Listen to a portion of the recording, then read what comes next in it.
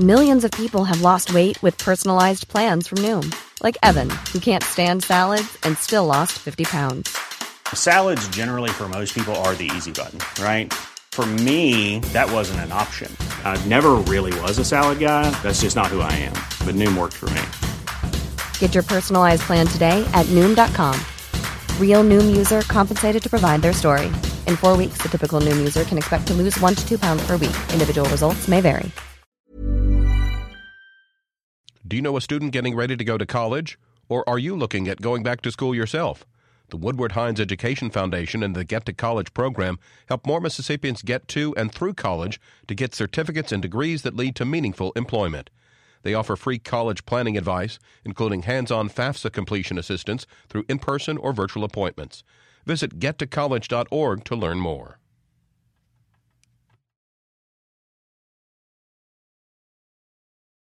Hines Education Foundation, committed to helping more Mississippians obtain post-secondary credentials, college certificates, and degrees that lead to employment. More information about Woodward Hines Education Foundation at woodwardhines.org. Good morning. It's 8:30 on Friday, February 1st. I'm Karen Brown, and this is Mississippi Edition on MPB Think Radio. On today's show, hear why one Mississippi prison is on lockdown and why the Corrections Commissioner says it's not because of inmate behavior. Then a pay raise for teachers, active shooter training, and more coming out of the House Education Committee this week. Also, a mother faces the risks and open heart surgery to have another child. We'll hear her story. And get some healthy snacking tips just in time for this weekend's Super Bowl. That's all coming up. This is Mississippi Edition on MPB Think Radio.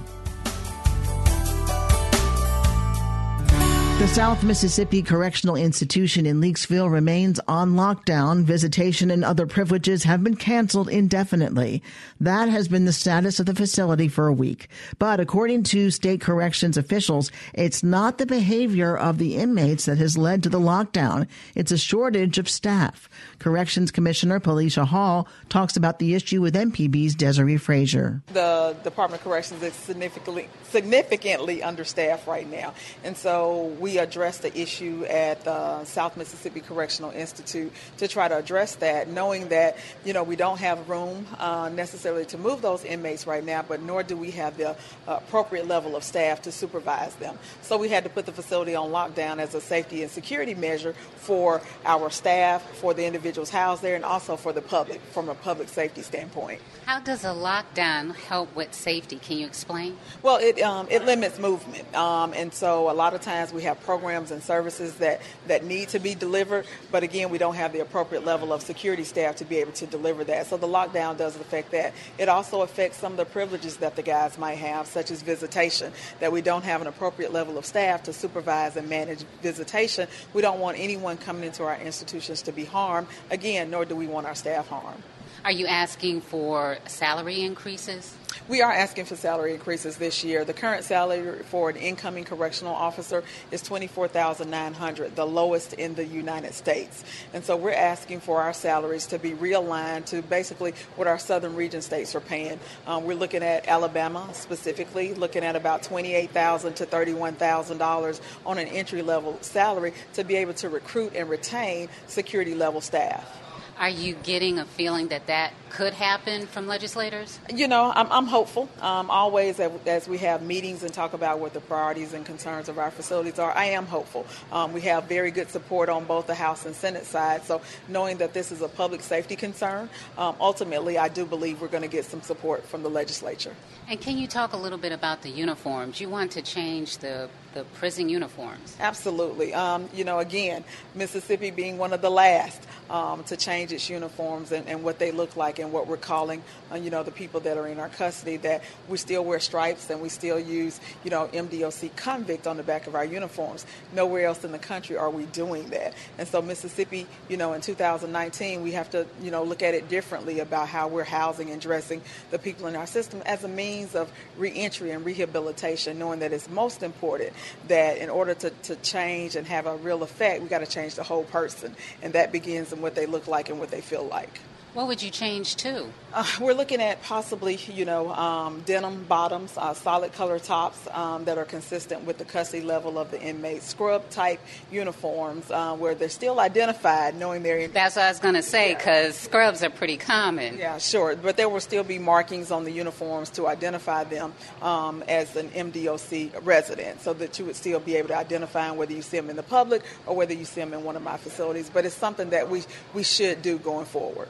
And lastly, there's been an issue about transparency and you wanting to change some regulations or something to give you more flexibility, I assume. Am I correct?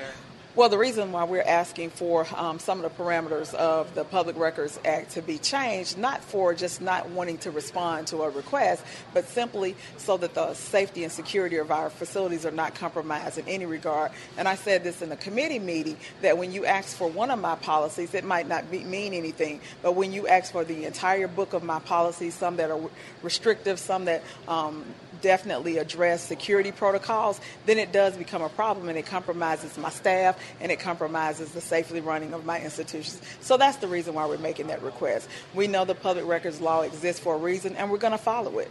Commissioner, thank you so much for your time. Absolutely. Thank you. Corrections Commissioner Policia Hall, Cliff Johnson is with the MacArthur Justice Center at the University of Mississippi School of Law. Johnson says legislators need to take a close look at prison funding in the state, as he tells MPB's Jasmine Ellis. The fact that prisoners are paying the price for the decision made at the highest levels of government in Mississippi not to adequately fund our corrections system is troubling. While people may not approve, obviously, of what some of these people are convicted of doing, the fact remains that under the United States Constitution, we have a duty to these people to take care of them, to keep them safe, to provide them with certain basic necessities. People get excited about the notion of locking people up, but that's expensive. And, if you're going to run a correction system that engages in mass incarceration to the extent that Mississippi does, then you have to pay for it. You talked a little bit about what the conditions are like for the inmates and the staff.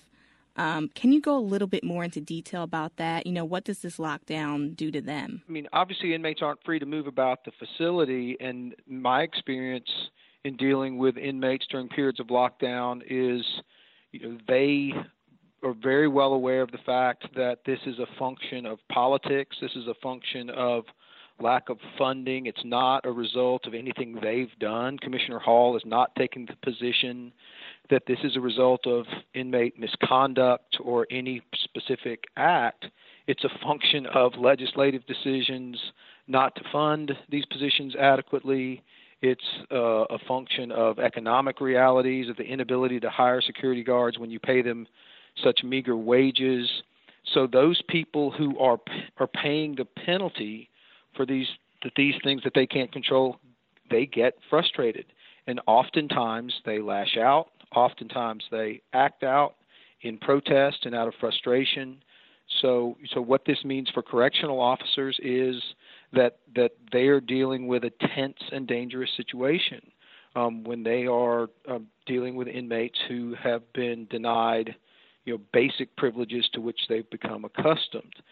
These aren't things that are in any way extravagant, but the ability to get out of your cell for an hour to get some exercise, the ability to get to interact with other people in a common area is a precious thing to these people who spend year after year after year locked up in a cage.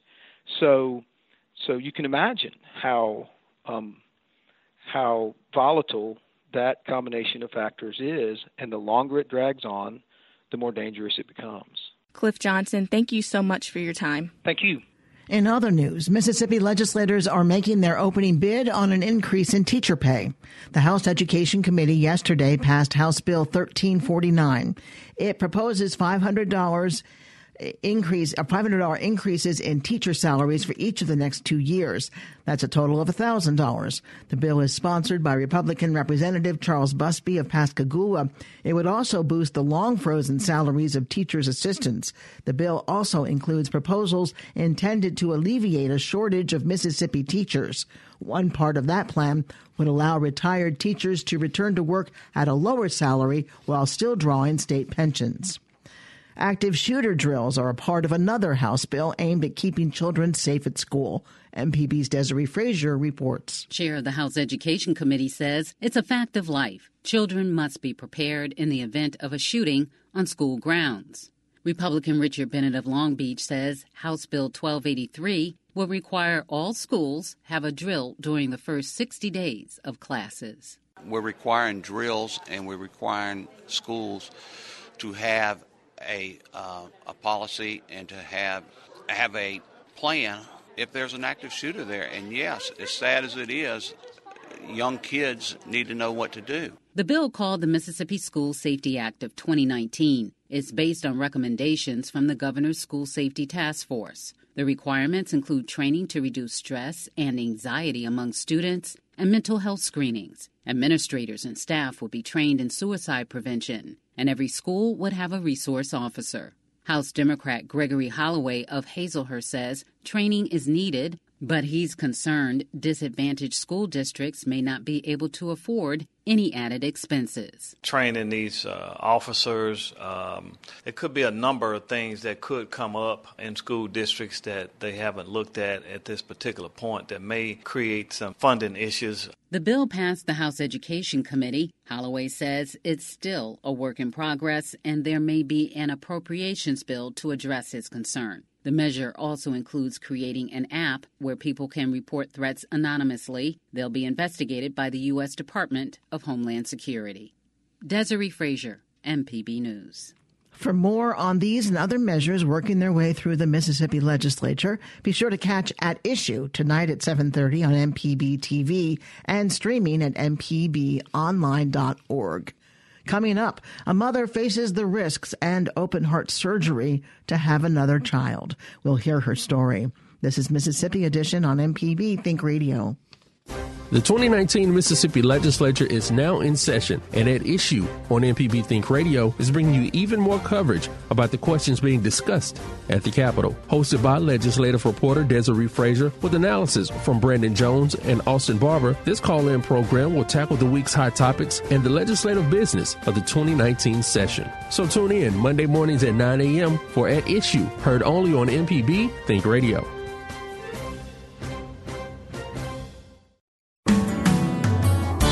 This is Mississippi Edition on MPB Think Radio. I'm Karen Brown. Mississippians are joining the rest of the nation today wearing red to raise awareness about cardiovascular disease in women. 1 in 3 women die each year from the disease, making it the #1 killer of women. Ashton Davison of Madison is a mother, teacher, and a person living with Marfan syndrome. It's a genetic disorder that, among other things, affects the aortic valve in the heart. Davison talks with MPB's Ezra Wall about how she learned of her condition. I didn't really know a lot of what was going on at the time. My dad had emergency heart surgery, and, immediately that sparked some concerns for my brother and I. And so we were tested. I was 5 and he was 10. And so we went and got tested and found out that we had a genetic heart disorder called Marfan's, and so that affects the aorta of the heart. People may not have heard of Marfan syndrome before. What are some other common characteristics of it that they might recognize? It's a connective tissue disorder which affects, I feel like, everyone a little bit differently. Some of the characteristics are a tall body build, long fingers, long toes. It can affect the eyes. Dislocated lenses. So you were concerned about this really for most of the part of your life that you remember anyway. Right. This has been a major concern for you. Right, exactly. Especially as you got older and decided that you wanted to become a mother and have a family. Is that something that you always wanted? I always wanted to be a mom. And I knew growing up that was always going to be, in the back of my head of, I wanted a family, but what did that look like? And I knew that being pregnant was going to put some risk on my heart. And I got pregnant with my son, and during that process, I was monitored constantly by a cardiologist, and just, making sure that everything was doing what it's supposed to. And my aorta did grow a little during that pregnancy, so I knew if I wanted any more children, that something was going to have to to happen. There's an operation that you had to right. alleviate this. What operation is it, and how did that affect the aortic problem that you were having? I had an aortic root replacement in May of 2017. I wouldn't say I selectively chose to do it, but I did it because I knew I wanted a family. And in order for that to happen, that was in my best interest. And so ever since, I've been great. So is that something that you noticed a difference after that operation right away, or is it more of like a medical thing where they scanned and tested and could see a difference thereafter? It was more of a medical thing, but I think also emotional for me. I'm just so much more at ease now about things, whereas before working out or any kind of strenuous activity is just always in the back of my head that I don't need to do this because this is, putting too much pressure on my heart and and so now I would say mentally and emotionally for me, it's definitely made life better. So you had the operation. This is a couple years ago now, and you've recovered from the operation, and everything is a success so far? Everything has been wonderful. And you know this because? I am pregnant, yes, with my second child due in March, a little girl. And it's been great and just a lot less stressful this time around. This month, February is it's American Heart Month, and February 1st today is of course National Wear Red Day, and as part of the Go Red for Women, raising awareness for heart disease among women. Your situation is unique because when we hear about heart disease and different kinds of cardiovascular disease, we think of, I better watch out, I might have a heart attack. But really, cardiovascular disease is so much more than that. Right. How is your perspective of it different? How is your perspective different than somebody who might, I better not eat too much bacon because I might have a heart attack? Right. Well, just being a genetic condition, growing up around it, seeing it, through my father, my brother, and me, it's always been one of those things that we've always been monitored, and that's always been in the back of my head. I've always had to worry about it.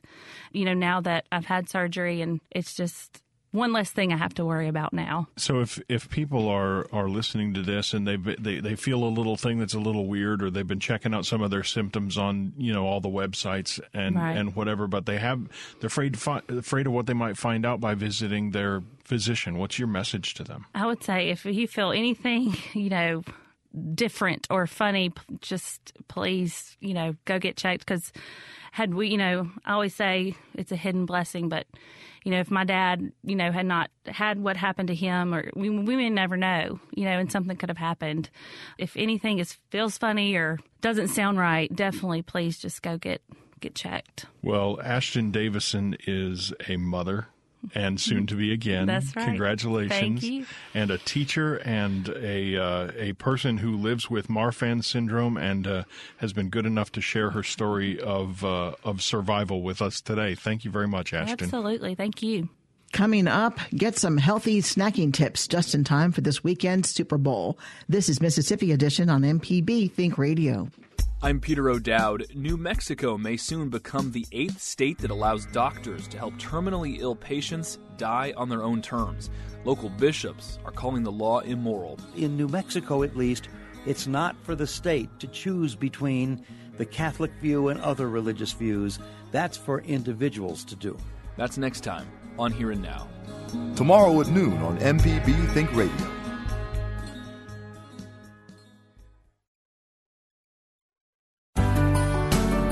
This is Mississippi Edition on MPB Think Radio. Super Bowl 53 is this Sunday, and that means football-themed parties for many Mississippians. Dr. Josie Bidwell is with the University of Mississippi Medical Center and part of MPB's Southern Remedy team. She stopped by our studio to share some healthier Super Bowl party options with our Ezra Wall. First, it's what to do at a party where you have no influence over the food that's offered. The first thing is to not go to the party ravenous. So have something before you go, because you tend to overeat when you're over hungry. And then when you actually get there, there's usually like the big paper plate, and then there's usually the smaller plate that's for the dessert maybe. Go ahead and pick that smaller plate as the plate to use for your snack items, because you're going to make better portion choices when you've got that smaller plate. Not that I've ever been guilty of this, but you might think you're going to go to the party and go, I'll only have one small plate of food the entire 4 hours or whatever that I'm at this gathering. That's kind of an exercise in futility, isn't it, basically, for most people? It is. Where I see folks overconsume and not realize it is when they don't actually fix a plate, when they just kind of go into the kitchen or wherever the food is laid out and just kind of stand there and nibble. And all those nibbles and bites and licks and little tastes, they all add up. So that's an environment, and obviously maybe prioritizing any kind of vegetable tray that might be there, or at least filling part of your plate with those veggies, or fruit if there's a fruit option there, and things that maybe don't have quite as many layers of things on it. So things that have cream and bacon and cheese in it are just going to be a big fat bomb. So if you could pick just the chicken wing that just has chicken on it instead of maybe a loaded dip that's got multiple different types of fat going on inside of it. So that's an environment where you haven't had any influence over what food is prepared and offered for the crowd. Let's say it's a thing where everybody's going to bring a little something to pass, or maybe you're providing most of the food and various things that go with it. What are some healthier options that we can choose that are still kind of based in those traditional football party or tailgate party foods? Super Bowl parties or any of these kind of tailgating parties usually are very dip centric. So there's usually multiple different kinds of dip, whether that be, a queso and, a ranch based dip and different things like that.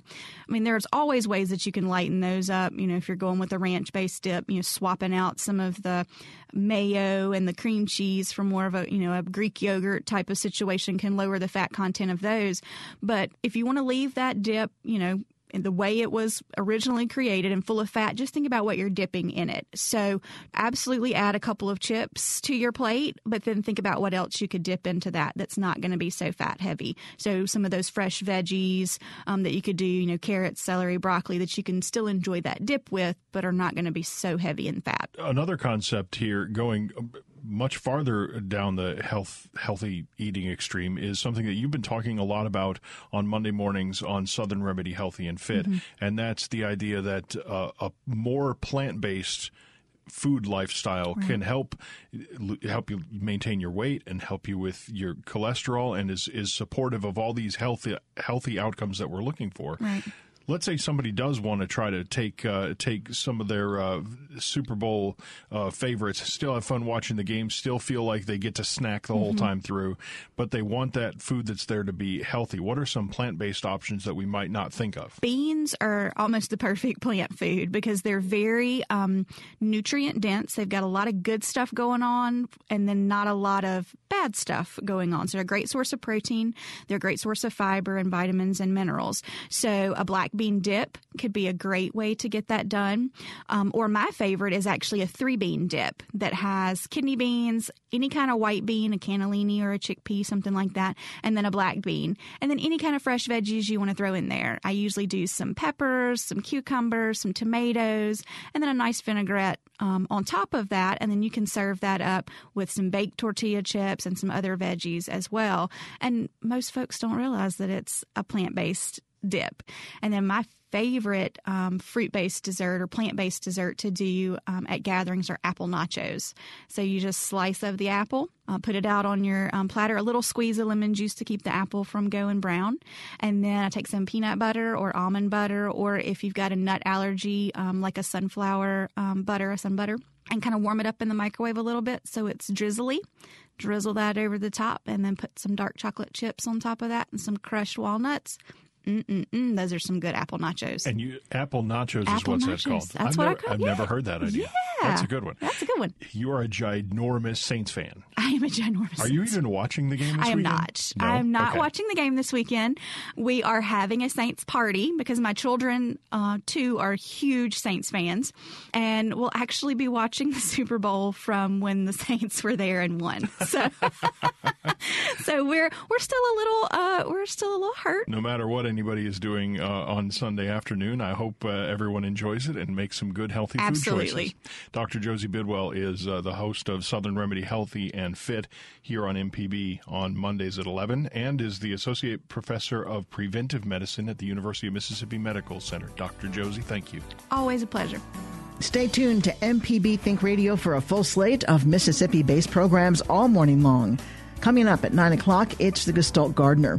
Then at 10 o'clock, it's Next Stop Mississippi. And at 11, stay tuned for Southern Remedy for Women.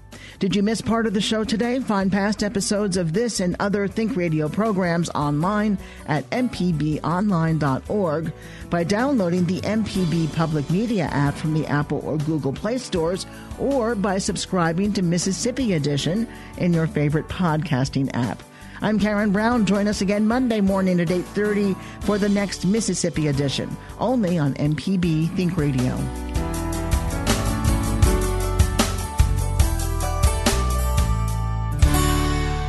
Support for MPB comes from the Woodward Hines Education Foundation's Get to College program. Based in South Haven, Jackson, and Ocean Springs, Get to College advisors help students and families plan and pay for college. Learn more at woodwardhines.org.